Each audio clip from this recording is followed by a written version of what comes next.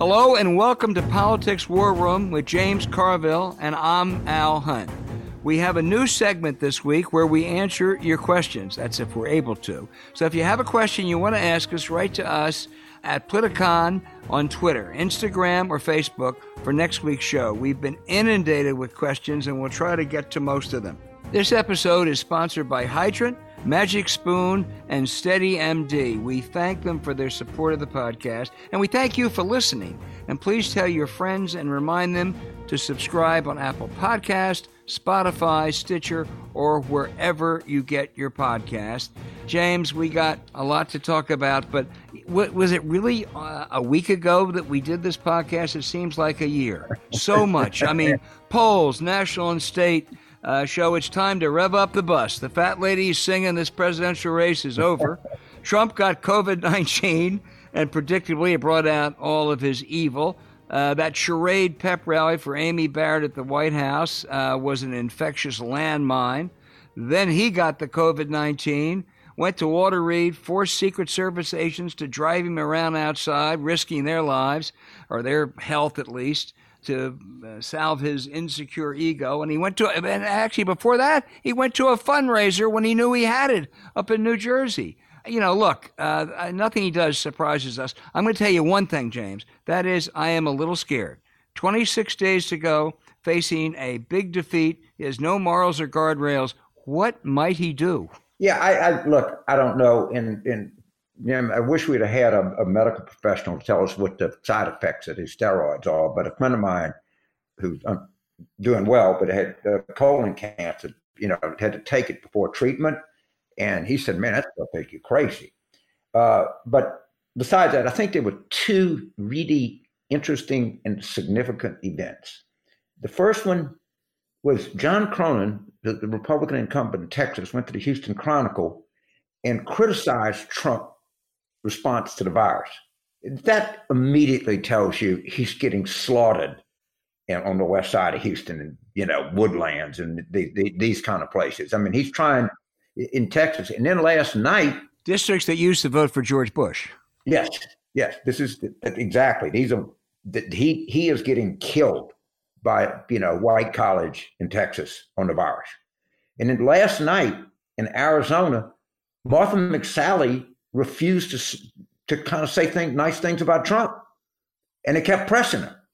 Now, the Arizona Republicans, there's no lack of right-wing Republicans in Arizona. But the fact that she is in a race and is distancing, you got two people in she's almost an impossible race. She's going to lose. Cronin is in a tough race that most people think he'll probably in the end win. I'm not sure they're right. And I think you're going to see more and more of this. I wouldn't be, you're going to see people trying to distance themselves from him. Yeah, you do. One thing that it's taken some people a long time to learn, the latest person who should have learned it was the White House physician. And that is that when you lie down with dogs, you get fleas. He got COVID-19. The president got COVID-19. I think most people thought, gosh, I hope he's going to be all right, even those of us that can't stand him politically. But instead, what they do is that they lie and they fabricate and they try to spin this and they make it far, far worse. And that's why the Cornins and the McSallys are in a squeeze. And of course, you would say to them, where you been the last 4 years, John and Martha? So tonight, a friend of mine pointed out the infection rate on just the White House campus at 1600 Pennsylvania Avenue is currently 23 times the entire country of New Zealand. Think about that. Mm-hmm. Just that block. So you've covered politics, you've covered people, I've been in it. The greatest aspiration for anybody is to be in the White House, to work in the White House, to be an advisor, be a journalist, be anything like that. It is not probably, I could not imagine a more miserable place to work now. Oh my God. The New York Times is not, news organization not even allowing their reporters on the ground. Well, because at least three reporters have contracted. Right.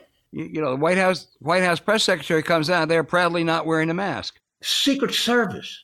Yeah. What about the people that work in the White House mess? James, I'm going to tell you something that's going to shock you. This will shock you. They don't care about those people. They just don't care. Yes, they really don't. They really don't. And I don't look. I do not want Trump to die from this at all because I want him to go to the penitentiary.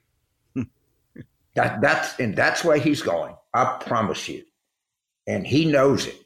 That's why it scares me right now. Right? No, it should scare you. I think one of the most disappointing things for me last week was Father Jenkins, the president of Notre Dame, prestigious university, prestigious educator. First of all, he should never have gone to the pep rally, political partisan pep rally, for the nomination of Amy Barrett at the White House. I mean, it's fine for him to endorse his former law professor. If he wants to do that, that's fine. But, that's his prerogative to endorse Judge Barrett. But he shouldn't have gone to that pep rally at the White House. I'll tell you this story. They did something fairly similar indoors when Brett Kavanaugh was confirmed, and they told the Supreme Court members this is just going to be routine, and they got there and Trump sandbagged them. He turned it into some kind of really partisan rally again. So you knew it. And then for Father Jenkins, who's insisting on social distancing at Notre Dame, and kids can get kicked out if they don't socially distance, to go 200 people and not wear a mask. I think he's been an admirable man. He heads a fabulous university, but that really, really was just terribly disappointing. Yeah, I think that Notre Dame of today is not quite the Notre Dame you want to remember. Mm-hmm. I mean, I think, look, Father Jenkins brought in Obama. That and caused a big brouhaha in 2009. Right. I think these right-wingers have got a pretty good toehold in there now. Yeah. And no, not to say there's 1,000 top-rank academics at Notre Dame. It's obviously a very fine institution, but it's not Father Hepsburg.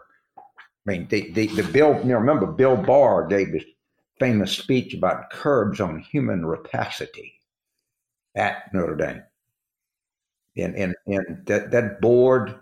Father Jenkins has a lot of interests he's trying to balance, but he did not do himself. I mean, and these colleges are like kicked. I had my kid at Tulane got kicked out for having a party at his apartment with 12 people in. I mean, just boom, he's gone. Right. And I mean, A, as I say, he shouldn't have gone.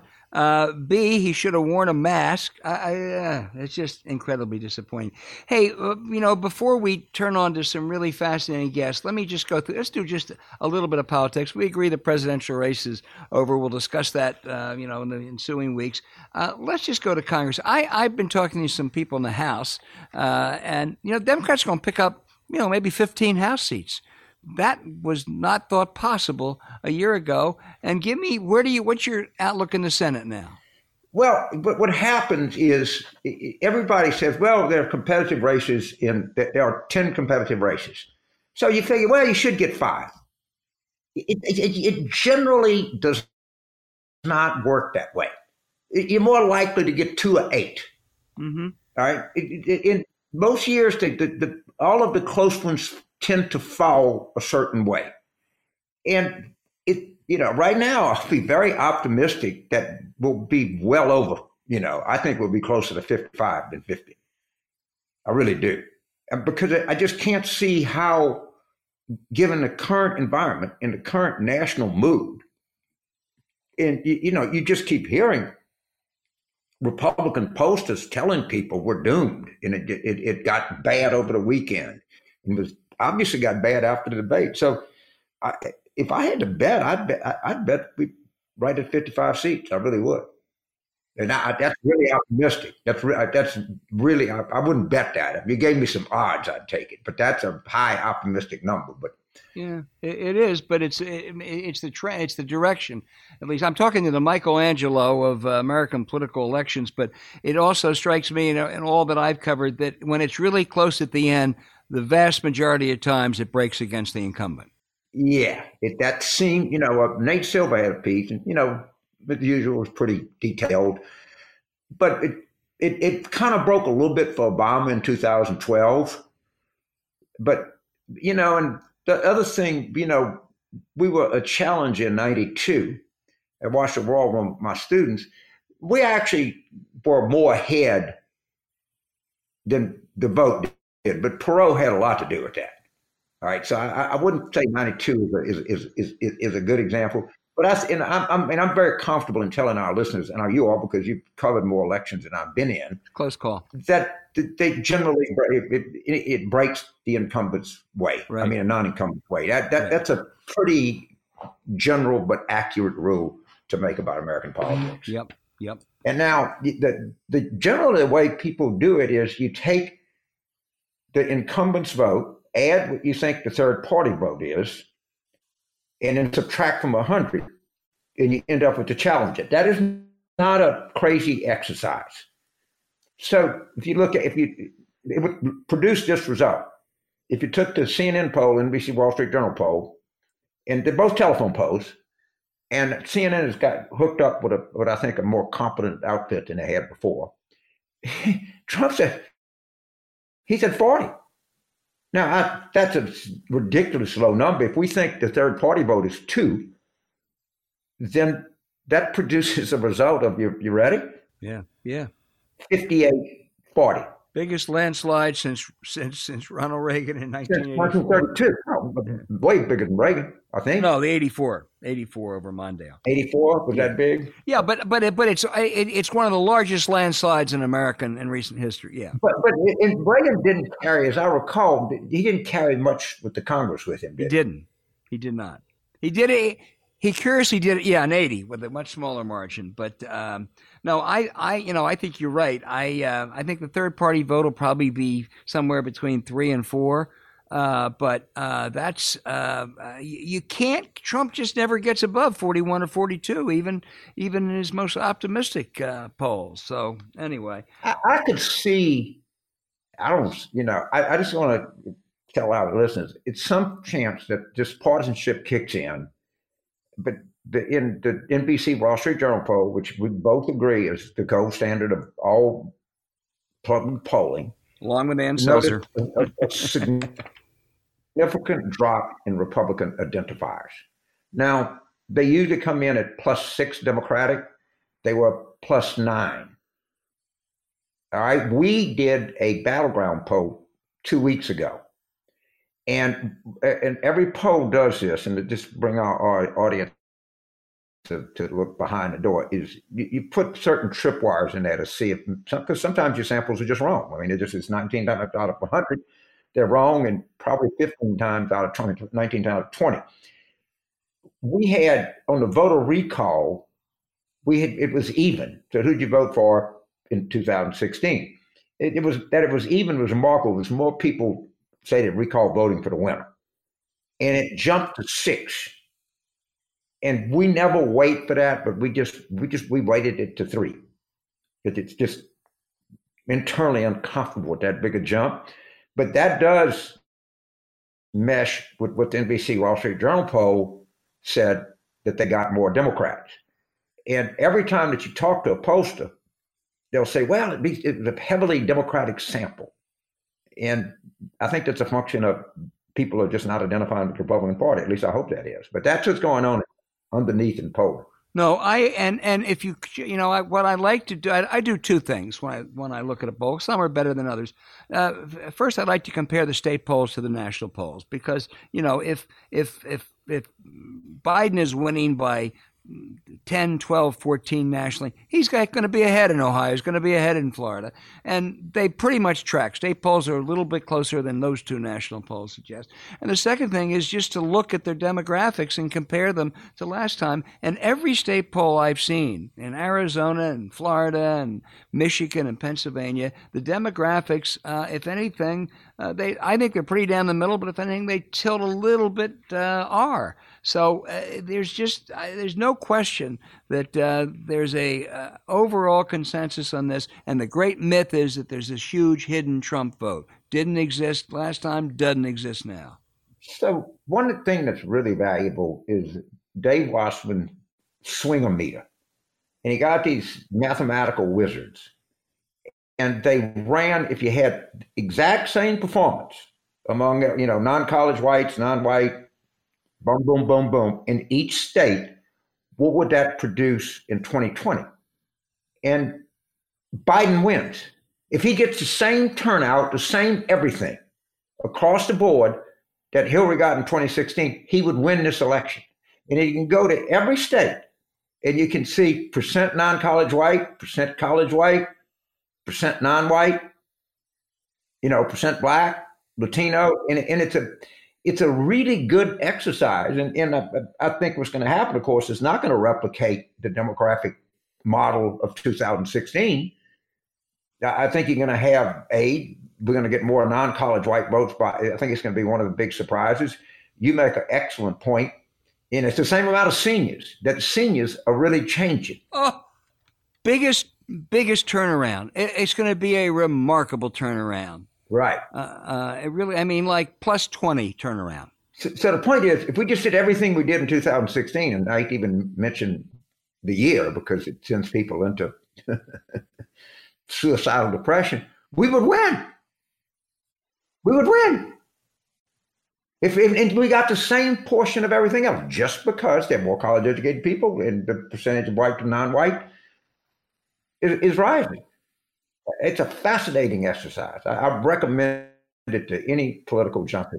All right. Well, this is we got some interesting guests to turn to. Well, I just want to tell our listeners that if Albert Hunt says we're going to pick up 15 Senate seats, you bet House plus or minus. House. I mean, not Senate, the House seats. Yeah. The House seats. I'm sorry. Yeah. Yeah. You can bet plus or minus 2. It'll be somewhere between 13 and 17. I fully believe that. All right. You hold me accountable. Okay. Hey, James, in politics like sports, staying hydrated can make or break you. Ask LeBron James. Yeah, Al, I'm be 76 this month, and I've been running 350 days a year since 1981. This stuff is really good. I can recommend it to anybody that exercise, particularly if you're older. I'm excited about these guys sponsoring our show. It's a really top-flight product. Let's give it to Joe Biden the next couple of weeks. Listen, it's made with real fruit juice powder. It's delicious. It's refreshing. It comes in a variety of flavors, including the new keto-friendly lemonade, pink grapefruit, and no added sugar, and only 2 grams of carbs, James. I like the way it tastes. I think it's really good for you. Well, they even have a new immunity line in lemon ginger or hat apple cider. Those pack in 1,000+ milligrams of essential vitamins C plus B6, B12, and D minerals, and all 4 essential electrolytes with ginger and zinc. Man, are you going to be healthy. It strengthens your routine even during a marathon campaign season. Right. It's total immune support. Well, soon to be 76-year-old runner. He loves it. Well, I'll tell you, we got a special deal for our listeners to save 25% off your first order. Go to drinkhydrant.com/warroom or enter our promo code WARROOM, that's all one word, at checkout. That's drinkhydrant.com/warroom and enter promo code WARROOM for 25% off your first order. That's one hell of a deal. drinkhydrant.com/warroom and enter promo code WARROOM to save 25%. I hope I've gotten that across, and we thank them for sponsoring the podcast, where the water meets the wellness.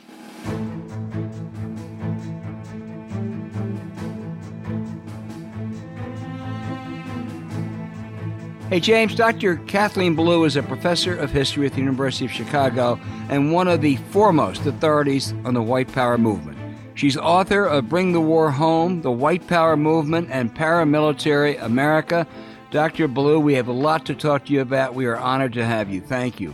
Thank you for having me. The President and Attorney General Barr dismissed the white power movement as a bunch of kind of straggling guys in a log cabin somewhere, lone wolves, unconnected, no really big threat. You profoundly disagree. Why? Well, first of all, this movement has been with us for quite a long time.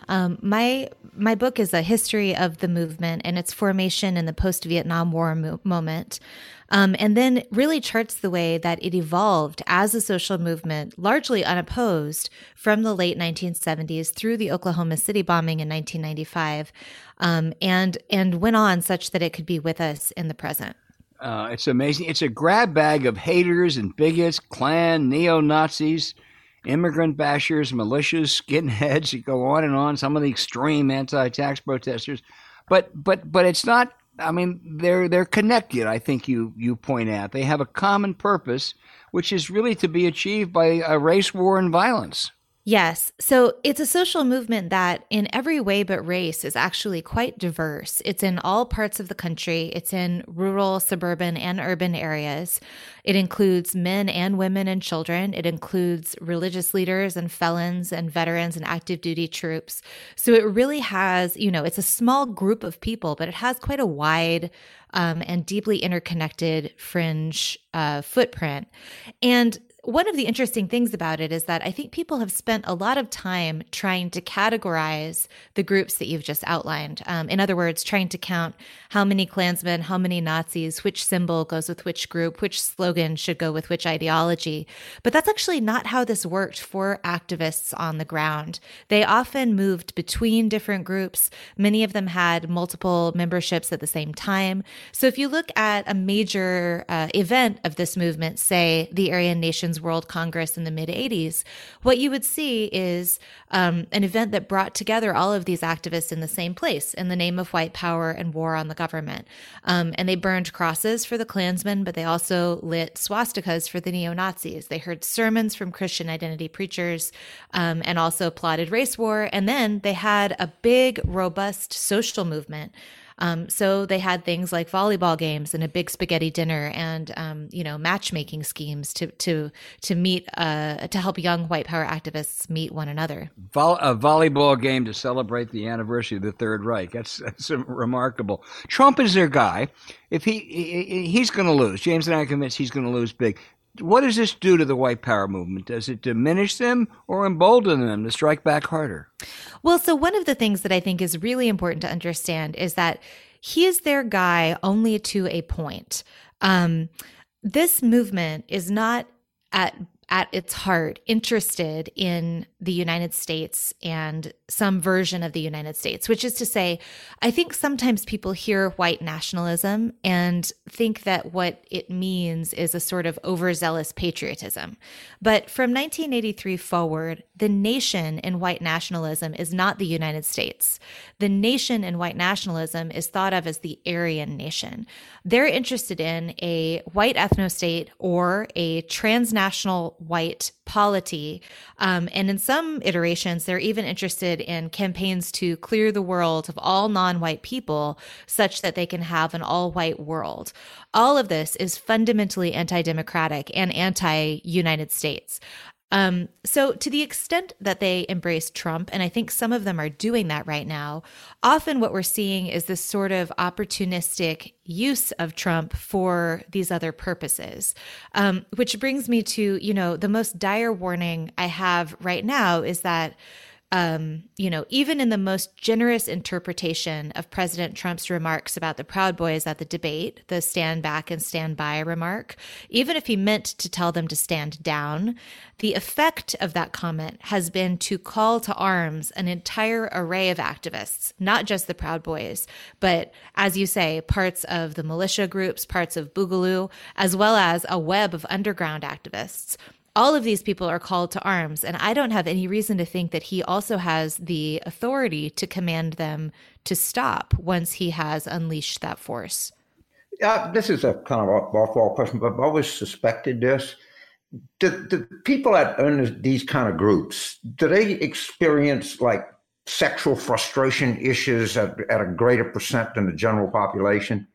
We don't have information robust enough to make any kind of statistical claim, but I guess I will say that so there are some stories of figures in this movement who are famously sexually frustrated. One of them is David Lane, who's given the nickname Lone Wolf, actually, and one of the reasons that Lone Wolf becomes a moniker for this kind of violence, a false moniker, as we could discuss. So he's someone who is described in the archive quite consistently as being sexually frustrated. But once he does violence for the movement and goes to prison, he then marries someone who becomes an activist in her own right and has several other kind of sexual relationships through pen pal while incarcerated. And so this sexual frustration is sometimes used as a, I suppose, as a reward for people. And I think I would need to double check my notes, but I believe Richard Butler of Aryan Nations, or one of the other major leaders, said something like, "We will have many wives waiting for Brother Lane when he comes out of prison." And this movement did condone polygamy, so he meant that literally.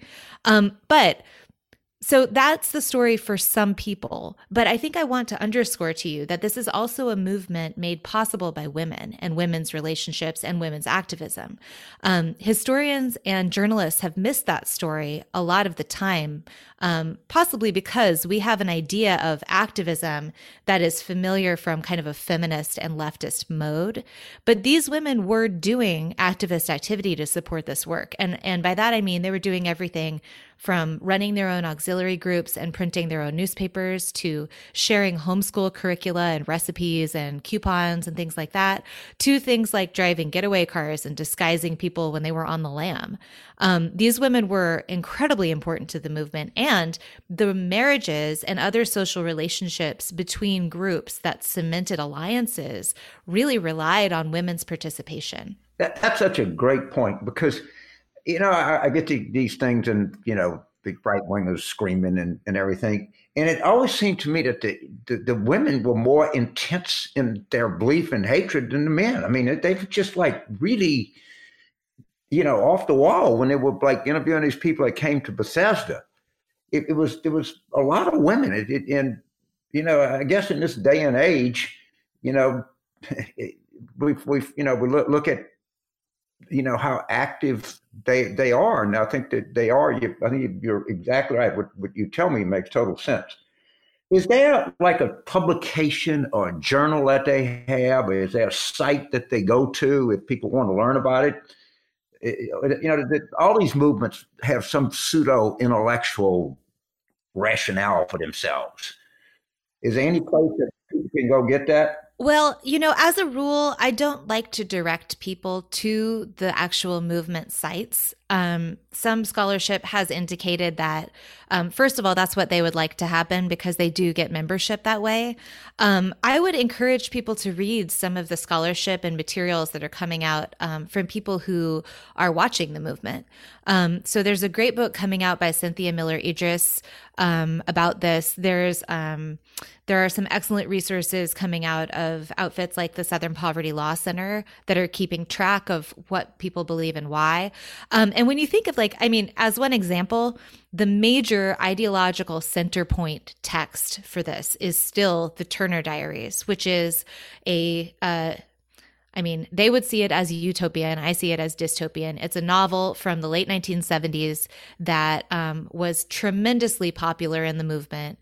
And the reason it is so popular, if your reader or if your listeners end up looking at this book, is not because it is a good novel. I think you will notice quite quickly, but because it fills this really critical imagination problem for the movement, which is, how do they think that this very small group of people can possibly succeed in what they want to do? They're trying to take down the most militarized superstate in world history.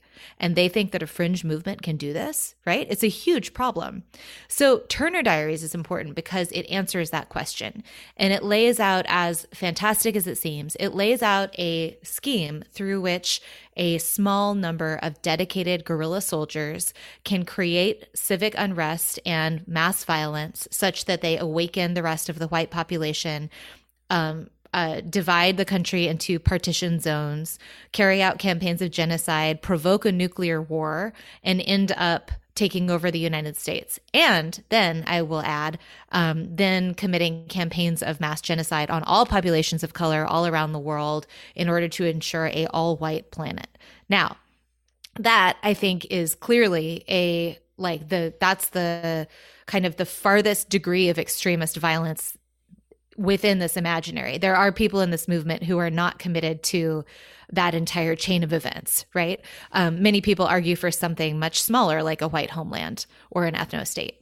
But the Turner Diaries is still important to them because it shows the path by which you can translate extremist activism and violence into the kind of change that these people are seeking.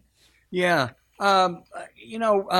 Christopher Wray, the FBI director, has, I think, been very right? That these groups present, a really clear and present danger, and the vast majority of violent incidents the past several years have come from these hate groups. But you read this: the Attorney General of the United States, the chief law enforcement officer, seems to really, if not dismiss, downplay that. I mean, do you have any? I mean, that must surprise you. I think historians are not often surprised by this kind of a problem, but I mean, it's appalling to be sure.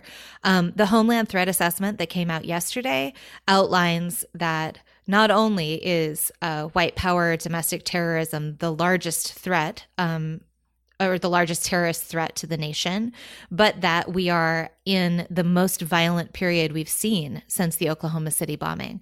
That report from Trump's own DHS says that 2019 was the most, the most violent year for this movement since 1995 with the Oklahoma City bombing.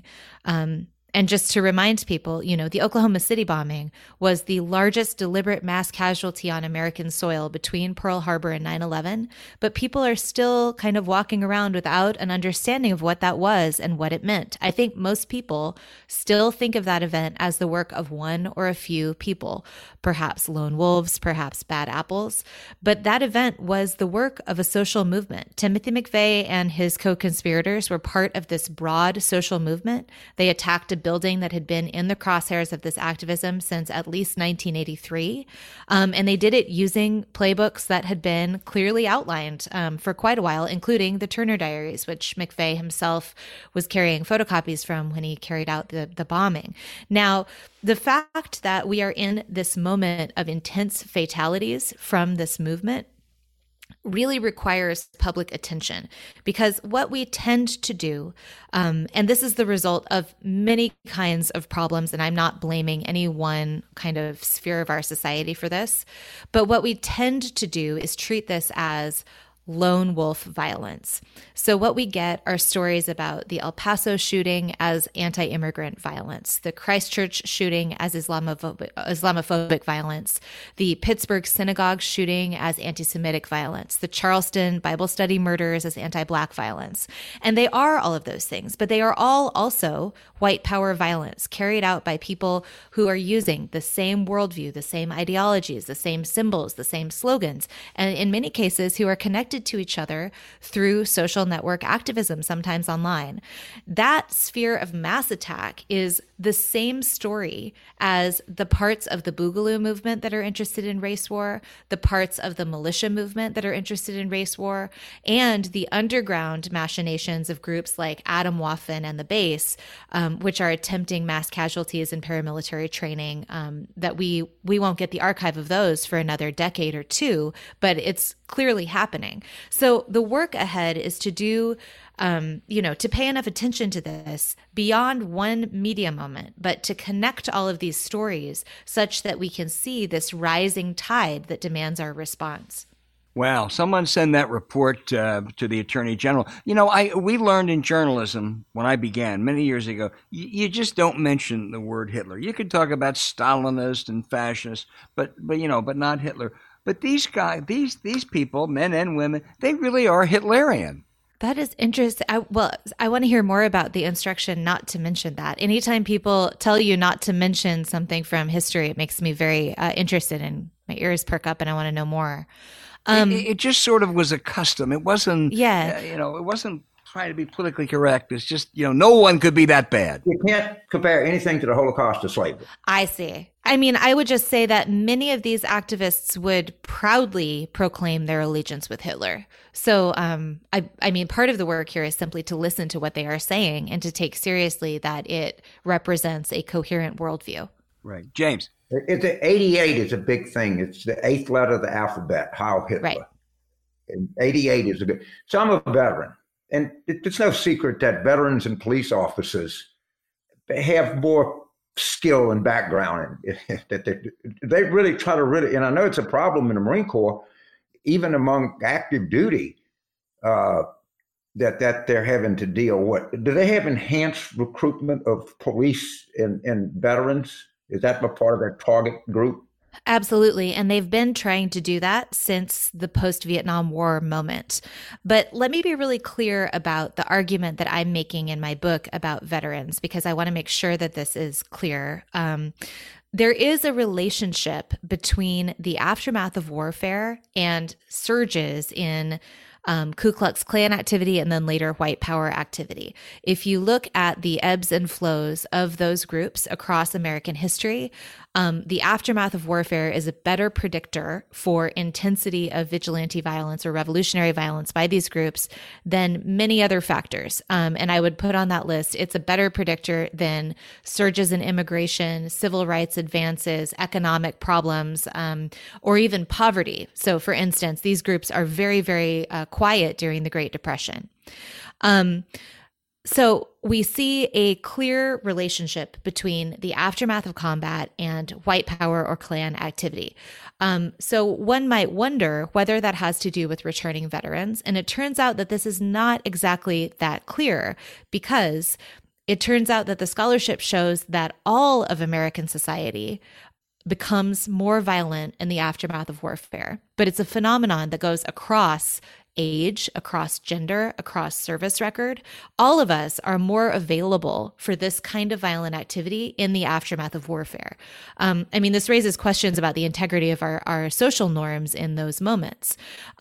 Now, yes, these groups have targeted veterans and active duty troops specifically because they have skill sets that are usable for white power violence. So we see over and over again things like white power groups seeking out veterans and active duty troops specifically to get access to armories and other weapons stores on posts and bases, specifically to do paramilitary training for munitions expertise and explosives expertise, and on like this. However, within the total group of returning veterans or active duty troops, I think we're talking about a very small number, perhaps not even a statistically significant number.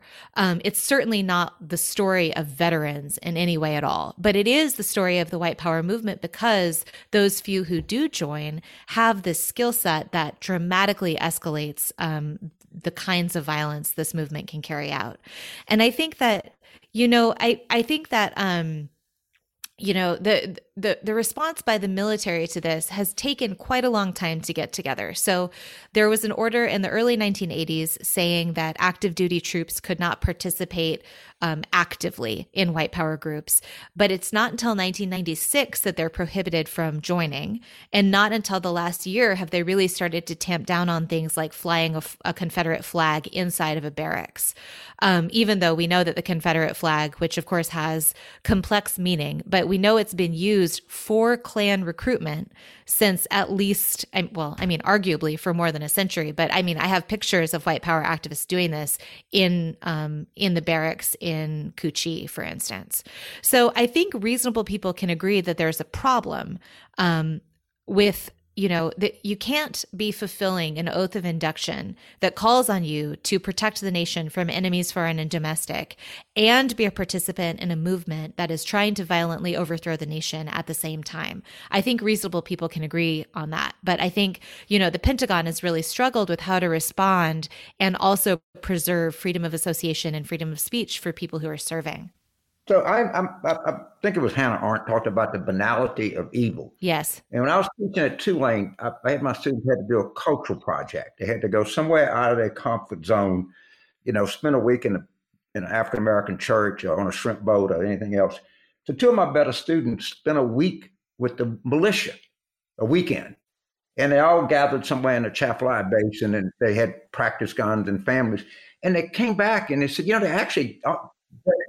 they're nice people. They were cooking families and everything, and they were, waiting for the order to start the white revolution or something. Yeah. And just as you talked about, they have like potluck suppers, and somebody gets sick, they dies, they bring a casserole over. Yeah. They don't just stick out and they look like they're everywhere, and they look and for the most part act like normal people. Yes. And I mean and the thing to really underscore is that all of that social activity, and I would add to that list, these activists go to church in the movement. They get their marital counseling in the movement. They pick each other up from the airport. They share grocery coupons. They babysit each other's kids. All of that creates this web from which they then can pursue violent activism. Right. I give our two kids an A+, to say the least. Yeah. Well, I give an A+ to our guest, James. I mean, we talk about politics a lot. I think we know a little bit about it. We have learned so much these last 20 minutes. And anyone who's listening, I want you to read Kathleen Belew's Bring the War Home, The White Power Movement and Paramilitary America. I think she's working next on a book on guns, which I can't wait to read. But she has been one of our great guests, and we thank you so much, Dr. Belew. Oh, thank you very much for having me. This episode is brought to you by Magic Spoon. As you can imagine, keeping up with James takes a lot of energy. He's always on to something. James, you can answer this question. Big debate. I like Frosted. My 2.5-year-old grandchild says, no, Pop, it's blueberry. What do you think? I'm with the grandchild. Are you? I thought you'd. I like blueberry. It tastes good. 0 sugar, 11 grams of protein, and only 3 net carbs in each serving of either the cocoa, fruity, Frosted, or my grandson's favorite blueberry, and it really does taste good. It's amazing. I don't like healthy food usually, so that's why this has been such a delightful surprise. And it's keto friendly, gluten free, grain free, soy free, low carb, and GMO free. I mean, you're just left with the good stuff, James.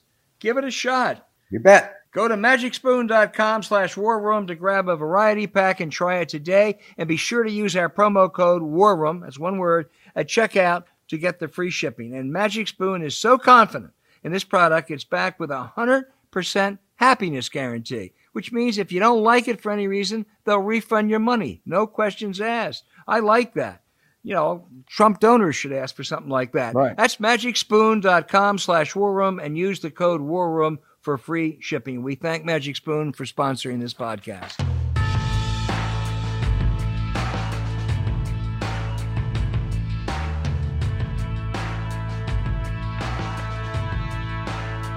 Okay, James, we have Andrew Weissmann as a guest. Legendary prosecutor, Robert Morgenthau, Tom Dewey, Elliot Ness wrapped into one.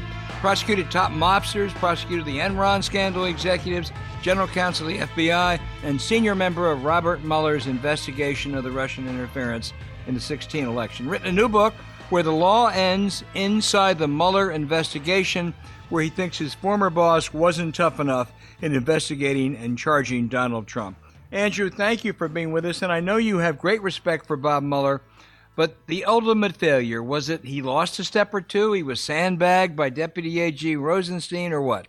Well, he certainly had a number of challenges. I mean, you have to remember, it's not usual that the people that you're investigating have the power to fire you and to give pardons or dangle pardons. So, you mentioned I prosecuted organized crime cases and I prosecuted Enron.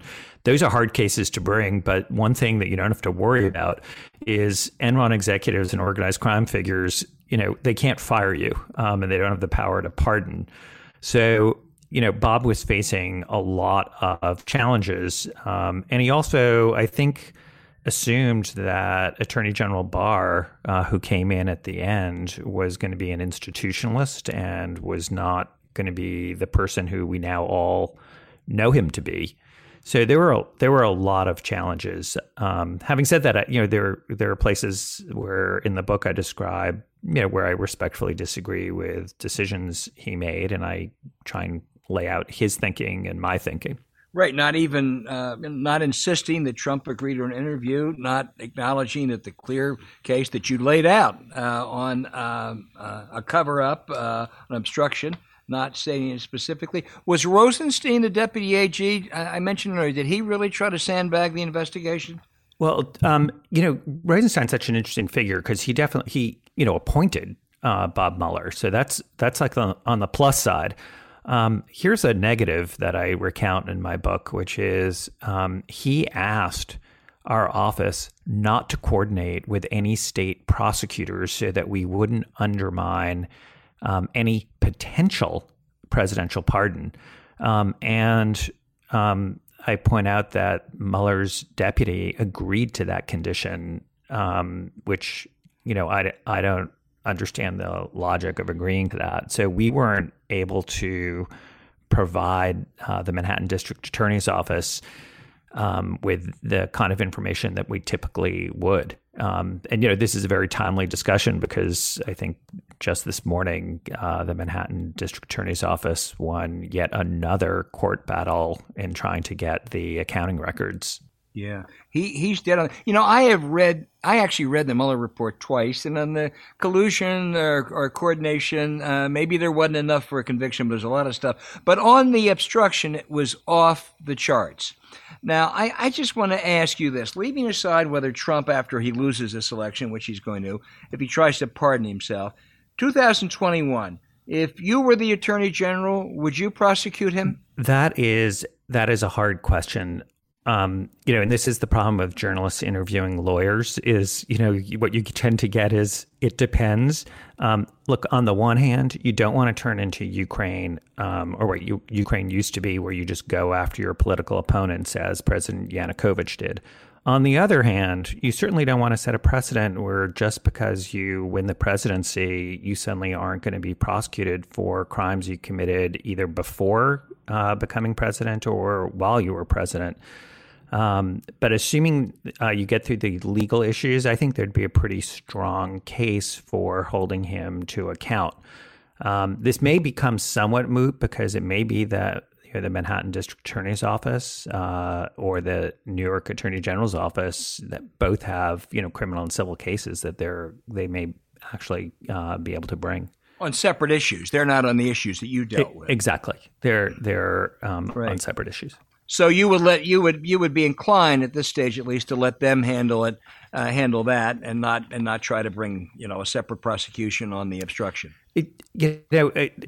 I have to tell you, it depends. I know you'd love a clean answer, and I tend to try to do that. But we love to oversimplify. Yeah, Andrew. I just think that there's so many issues that you'd consider, and one would be if there is another criminal case that's viable that's going forward. That might be another factor. You'd obviously want to hear from the president's former president's counsel about why we shouldn't go forward. So what I have said in the past is I think the new Attorney General, I think she's going to have a really tough decision on this one. So first of all, thanks for being on the show. I got to tell you, myself and a lot of Democrats, we don't have a lot of faith in federal law enforcement. And what we would say is, Andrew, so Bill Clinton is being investigated for I don't know how many years, and he has to testify for 2 hours on a case about in a dismissed with prejudice lawsuit about sex. And Donald Trump is being investigated for some of the most serious charges that one can imagine, and his lawyers answer interrogatories.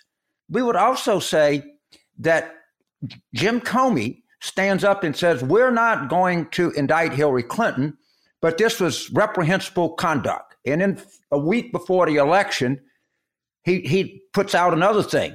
Then Mueller goes to great things, said, I can't say anything because if you don't indict somebody, it is ultimately fair. If you're not going to put an indictment, don't say anything. Now, if you want to know how great a person Jim Comey is, please ask him. He'll tell you. Why? The press had no outrage at this. No one said, she didn't have a chance to answer himself. They said, we're not going to charge her, but what she did was terrible. Of course, if we found out, it wasn't very bad at all. And if you can name me the last Democratic special prosecutor, I'll fall out of this chair because I can't remember it. And I just think that, I know you're part of it. I think you're an honest guy. I don't know if you have a partisan political bone in your body, but I think on the whole, this whole crap is very pro-Republican. That's just my view. So let me, I address a lot of that in the book, and I am no fan of Jim Comey. And I think what he did in July and in October of 2016 is beyond deplorable. It violated all DOJ guidelines, and I don't buy for a minute I was between a rock and a hard place, and I only had two choices. One of the choices he could have made in October was to actually do the investigation of the, which only took a week, and they found that it was completely duplicative. The other, which I recount in my book, is he actually knew at the time that there were other emails out there that Huma Abedin had, but they'd already made the decision that they were highly unlikely to be relevant because she didn't perform that kind of role with classified information. And, one of the things I recount is, where was that in the letter? In other words, if he's going to submit a letter, how about putting in the fact that you'd already made a determination these were unlikely to have anything, as opposed to dangling them out there as if this could be, the mother lode. So that was really harmful to the Department of Justice. And I agree with you. I worked for the department for 20 years, and I'm one of those, career people who work for Democrats and Republicans. We keep our head down, and it doesn't matter to us whether we're prosecuting a Democrat or a Republican. We just look at the facts and the law.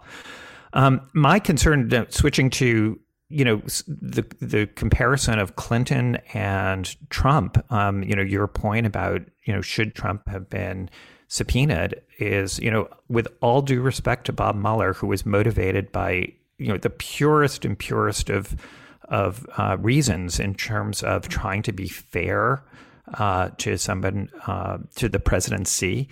My concern was exactly, I think, what you're getting at, which is this idea of what's the precedent you're setting, where the next, God forbid, the next special counsel or independent counsel we have that's investigating the White House, it's going to be really hard to insist that the president actually sit down for an interview, because they're going to point to what we did and said, look, in a case that's really serious, with really, really crimes that could be go right to the heart of a criminal investigation, where his intent, the president's intent, is so central.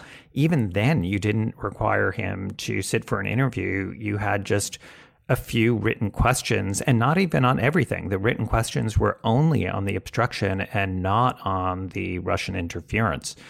So I was very concerned about the precedent we were setting. And again, total respect for Bob Mueller. He's a patriot, and he was not acting out of any improper motivations. But I just respectfully disagree with that call. Yeah, and William Barr. Here you are. You're a career prosecutor by everything, a really good one, but one of the legends. And William Barr, who is the Attorney General of the United States, just flat out lied about your report. Did that make you angry? Like, how could that guy say that? I open the book with March 24th, 2019, a day I still remember. I'm driving to Washington from New York, where I live, and CNN reports on his so-called summary letter, his 4-page letter, and I just thought that CNN just got it totally wrong. I thought that can't possibly be the case. And then I got home in Washington, pulled up the letter, and I recount both in the beginning and the end of the book all of the ways that it was at best misleading. Here's just one example of that. Even with Russian interference, he couldn't bring himself to say it accurately, and just said, well, Russia was trying to sow discord in the election. That's not what happened. Russia, and it was devastating, overwhelming evidence, Russia was on the side of Trump. They were trying to get Trump elected, both in the primary and in the general. And they were trying to suppress the vote for Hillary Clinton with respect to trying to get black and brown voters not to support her, trying to get Bernie Sanders supporters to not like her. And he couldn't say that. He couldn't bring himself to actually just be honest about what happened. And this is where, now it's a commonplace to look at what Barr did and say, of course, he's political. But at the time, when we first saw that letter, we knew that Barr was not an institutionalist and that he was going to undermine the rule of law, which, by the way, is the impetus for why I called the book Where Law Ends, which is a reference to a quote that is on the limestone walls of the Department of Justice, which is where law ends, tyranny begins. Right. Albert, to you, but make one question. You just said that the Attorney General of the United States tried to undermine the rule of law. That's not a minor observation. Thank you, Albert. Well, it's in the tradition of John Mitchell and a few others, but it really is just stunning. Andrew, I just want to go back. I want to wrap up a couple things that still perplex me because I followed this pretty closely and I knew some of these characters. Roger Stone, 2 weeks earlier, he had said Podesta's emails are going to come out.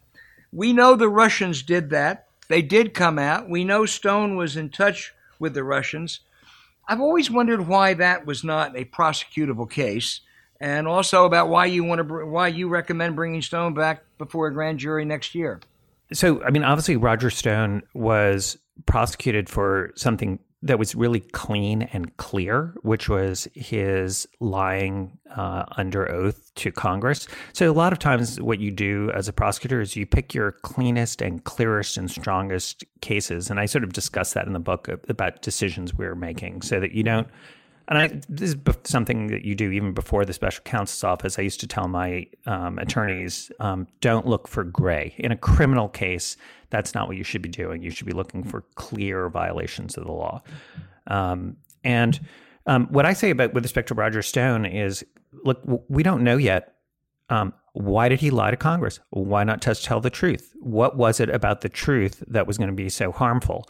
Well, now that he's been given clemency by the president and he's avoided any jail sentence, that should not be the end of it. If you want to know what happened, you can just put him in the grand jury and ask him the questions. And the first questions I would ask is, why did you lie to Congress? And I know a lot of people who are listening might just say, well, he might lie again. Well, guess what? If he lies again and Trump is no longer the president, he can be prosecuted and he won't get clemency the next time.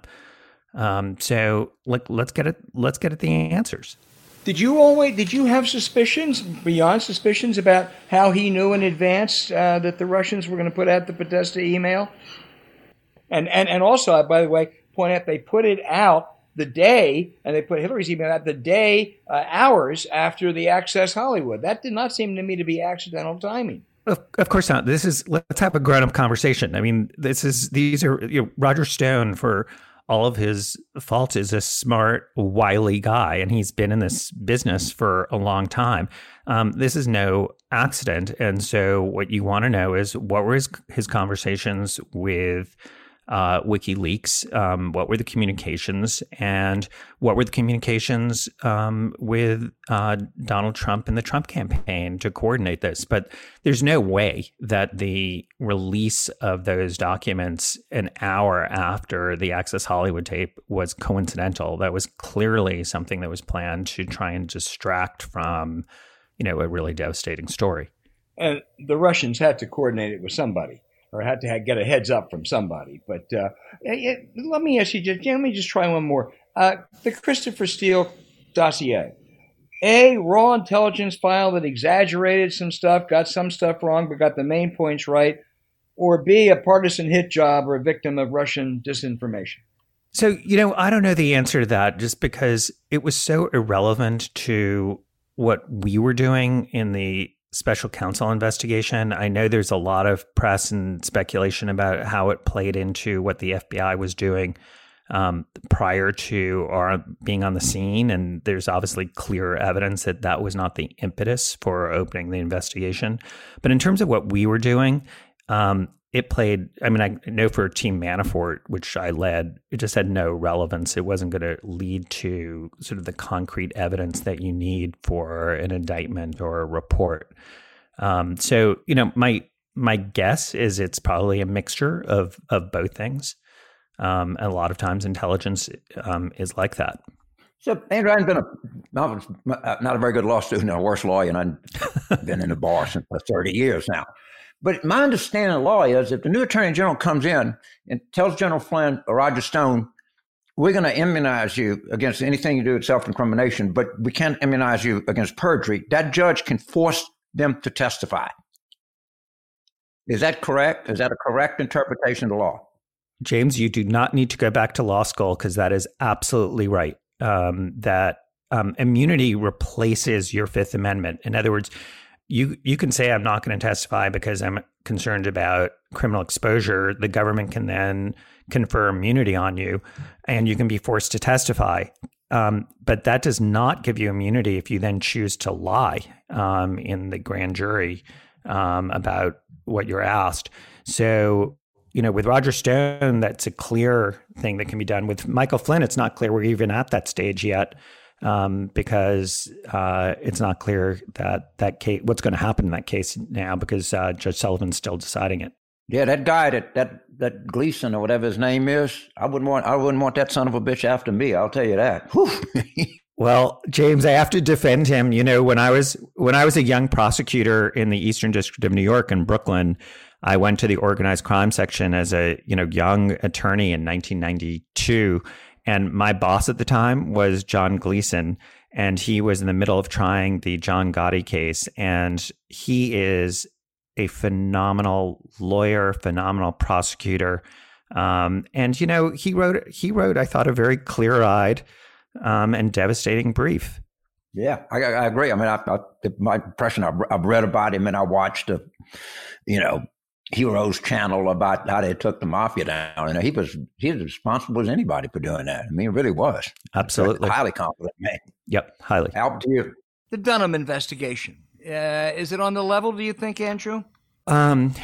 Here's a really concerning fact that we all know. His number two, Nora Dennehy, resigned just a few weeks ago with no explanation. Not only did she come back to the U.S. Attorney's Office to be on this investigation at his request, her husband is the number two person in the Durham, Connecticut U.S. Attorney's Office. So she has, deep ties to John and to that office. You do not resign with no explanation from an investigation this important unless something is deeply wrong. If it was for personal reasons, something would have been put out saying that, so that there wouldn't be this kind of speculation. And the only thing I think the public, of which I'm now a part, can hope is that is a real brushback to John Durham, that, you really have to adhere to longstanding DOJ policies, that you do not do what James Carville was talking about. You do not do what Jim Comey did in 2016. You do not bring these kinds of cases shortly before an election unless there's... And is he willing to stand up to the Attorney General?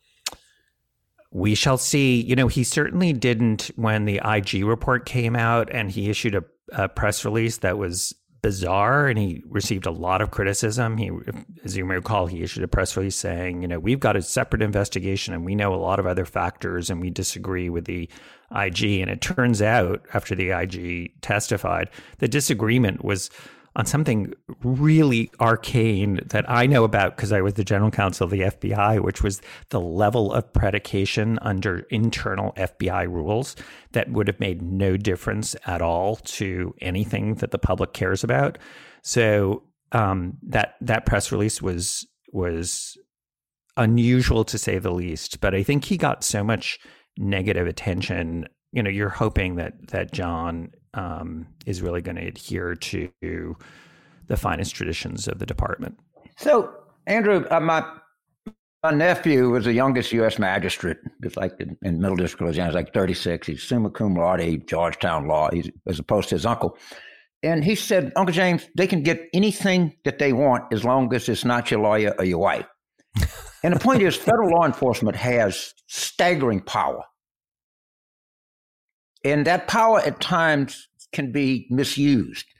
Are you confident that the internal checks within the Justice Department are such that we won't have a replication of apparently the Ted Stevens thing was pretty egregious? I know the thing in New Orleans where the whole office had to resign. They were writing letters to the editor under fake names. Are you confident that the internal checks in the Justice Department are sufficient to make sure that power is used for the best of purposes? I'm not. Let me start by saying the vast majority of career people are doing the right thing, and we all would be extremely proud of them. But when you've got leadership that is not displaying the attributes that we care about, it makes it very difficult. I'll tell you a quick anecdote, which is when I was investigating Enron, we talked to the head of the compliance program at Enron. I mean, that sounds like a joke right there. And he actually was a really good guy. And he was saying, look, Andrew, what could we do when you are trying to instill an ethical culture, but the company is run by Ken Lay and Jeff Skilling? It doesn't matter what we do, because the people at the top are setting, an example that makes everyone know that what we're doing is a window dressing.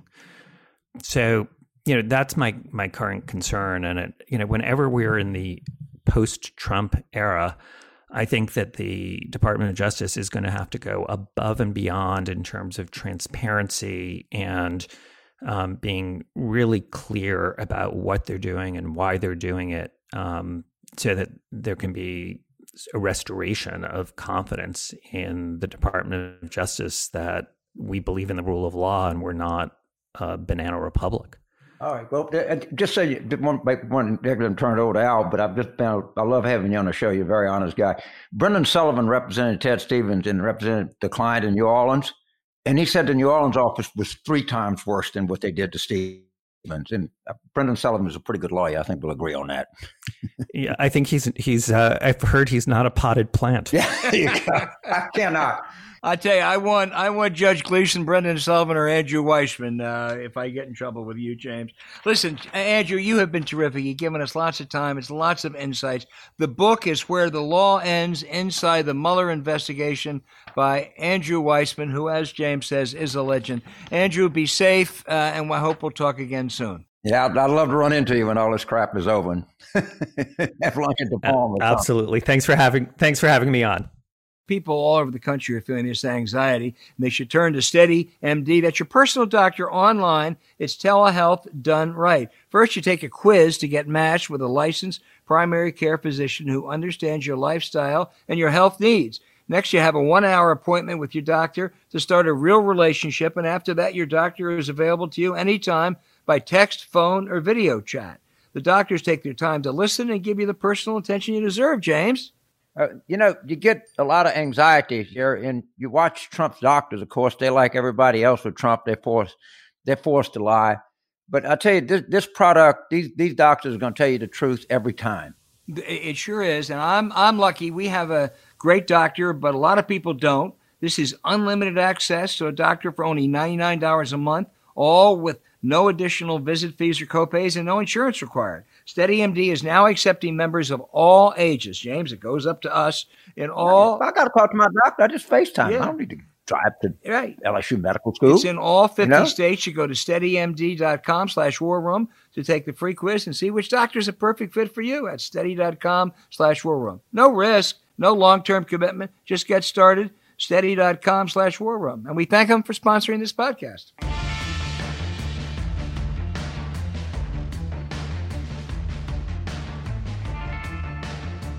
James, we have a bunch of questioners who have sent in, I think, some really challenging questions, and let's try to deal with them. Simon from Queensland, Australia, where they have compulsory voting, looks at America and he says, I often hear I don't vote because my vote doesn't count, whether I'm living in a red or blue place.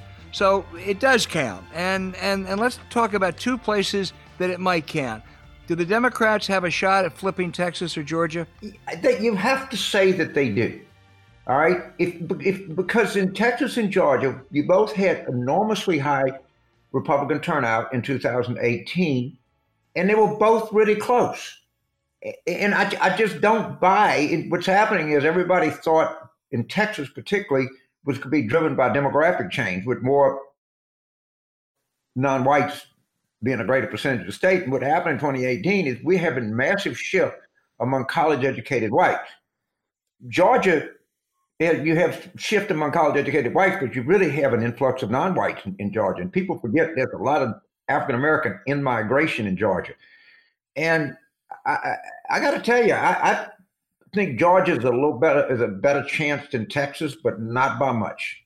Well, let me go to the question of does your vote count? Because, we're talking about a presidential race. We're talking about 2 Senate races in Georgia and 1 in Texas and some really important House races. But there is the Texas legislature, also Georgia, but really Texas, which has been dominated by Republicans for 25 or 30 years that could flip. So, yes, your vote does count. And the Democrats have a real shot at flipping that Democratic state House in Texas. Right. In Georgia, they have all the county elections. I was reading about Gwinnett County is going to turn totally Democratic. So they're voting for the county commissioner and the assessor and everything else.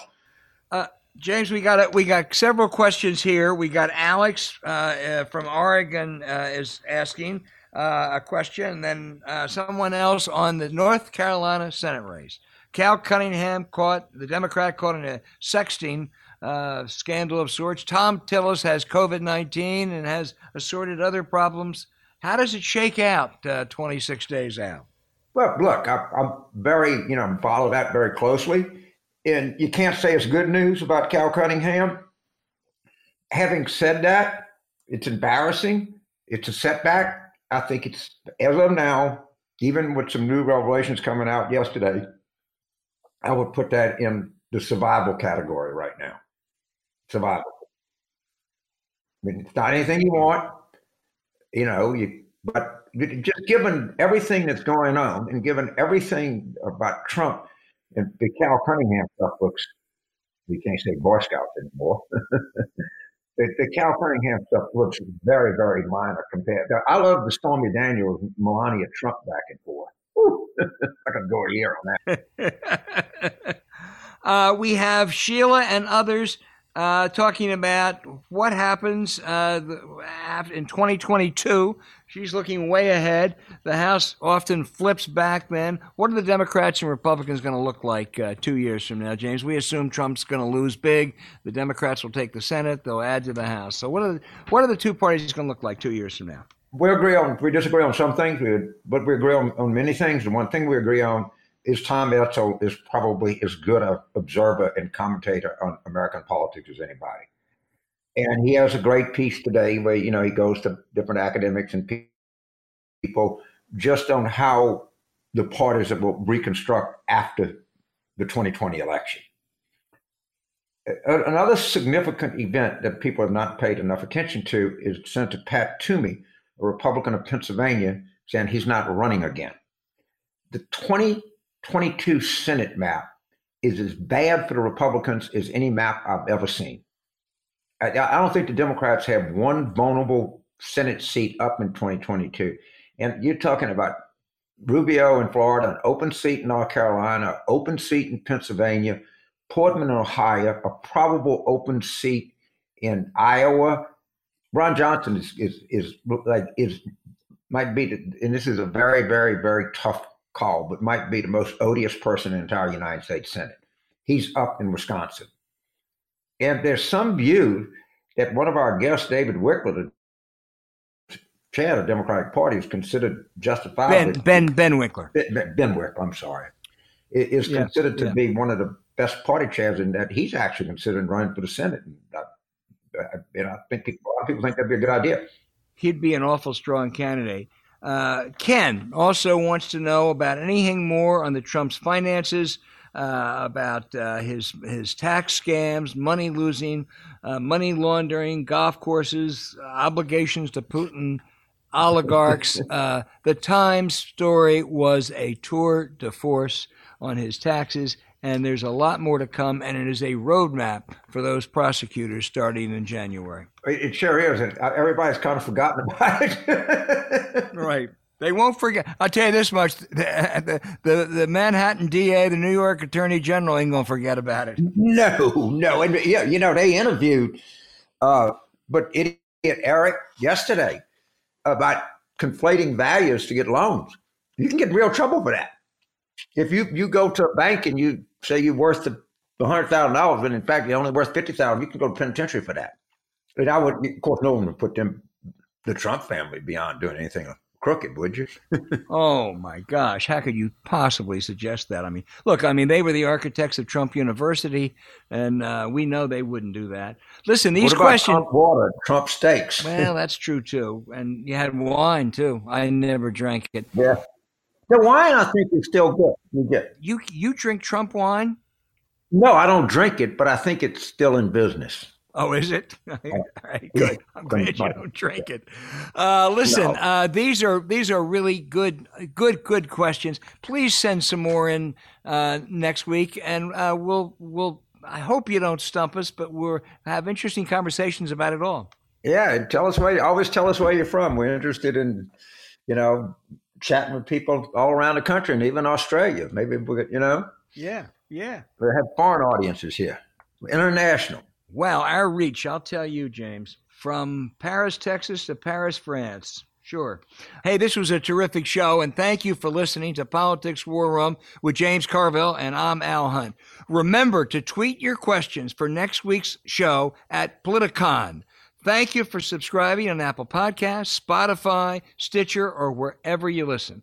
Please rate the show with a 5-star review. We'll be back next week as the countdown to this crucial election continues. Please register to vote. We're not a nonpartisan enterprise, but an exception. There's a great group called Our Time, Our Vote to promote and facilitate voting for people with disabilities. There are more than 38 million people with disabilities, and voting has been more challenging for them, and many have more at stake. This was started by Quinn Bradley, and you can go to Our Time, Our Vote. Only you have the power to change the course of this country. It's in your hands, so please tweet your questions to Politicon, and we'll talk to you next week. Thanks, James.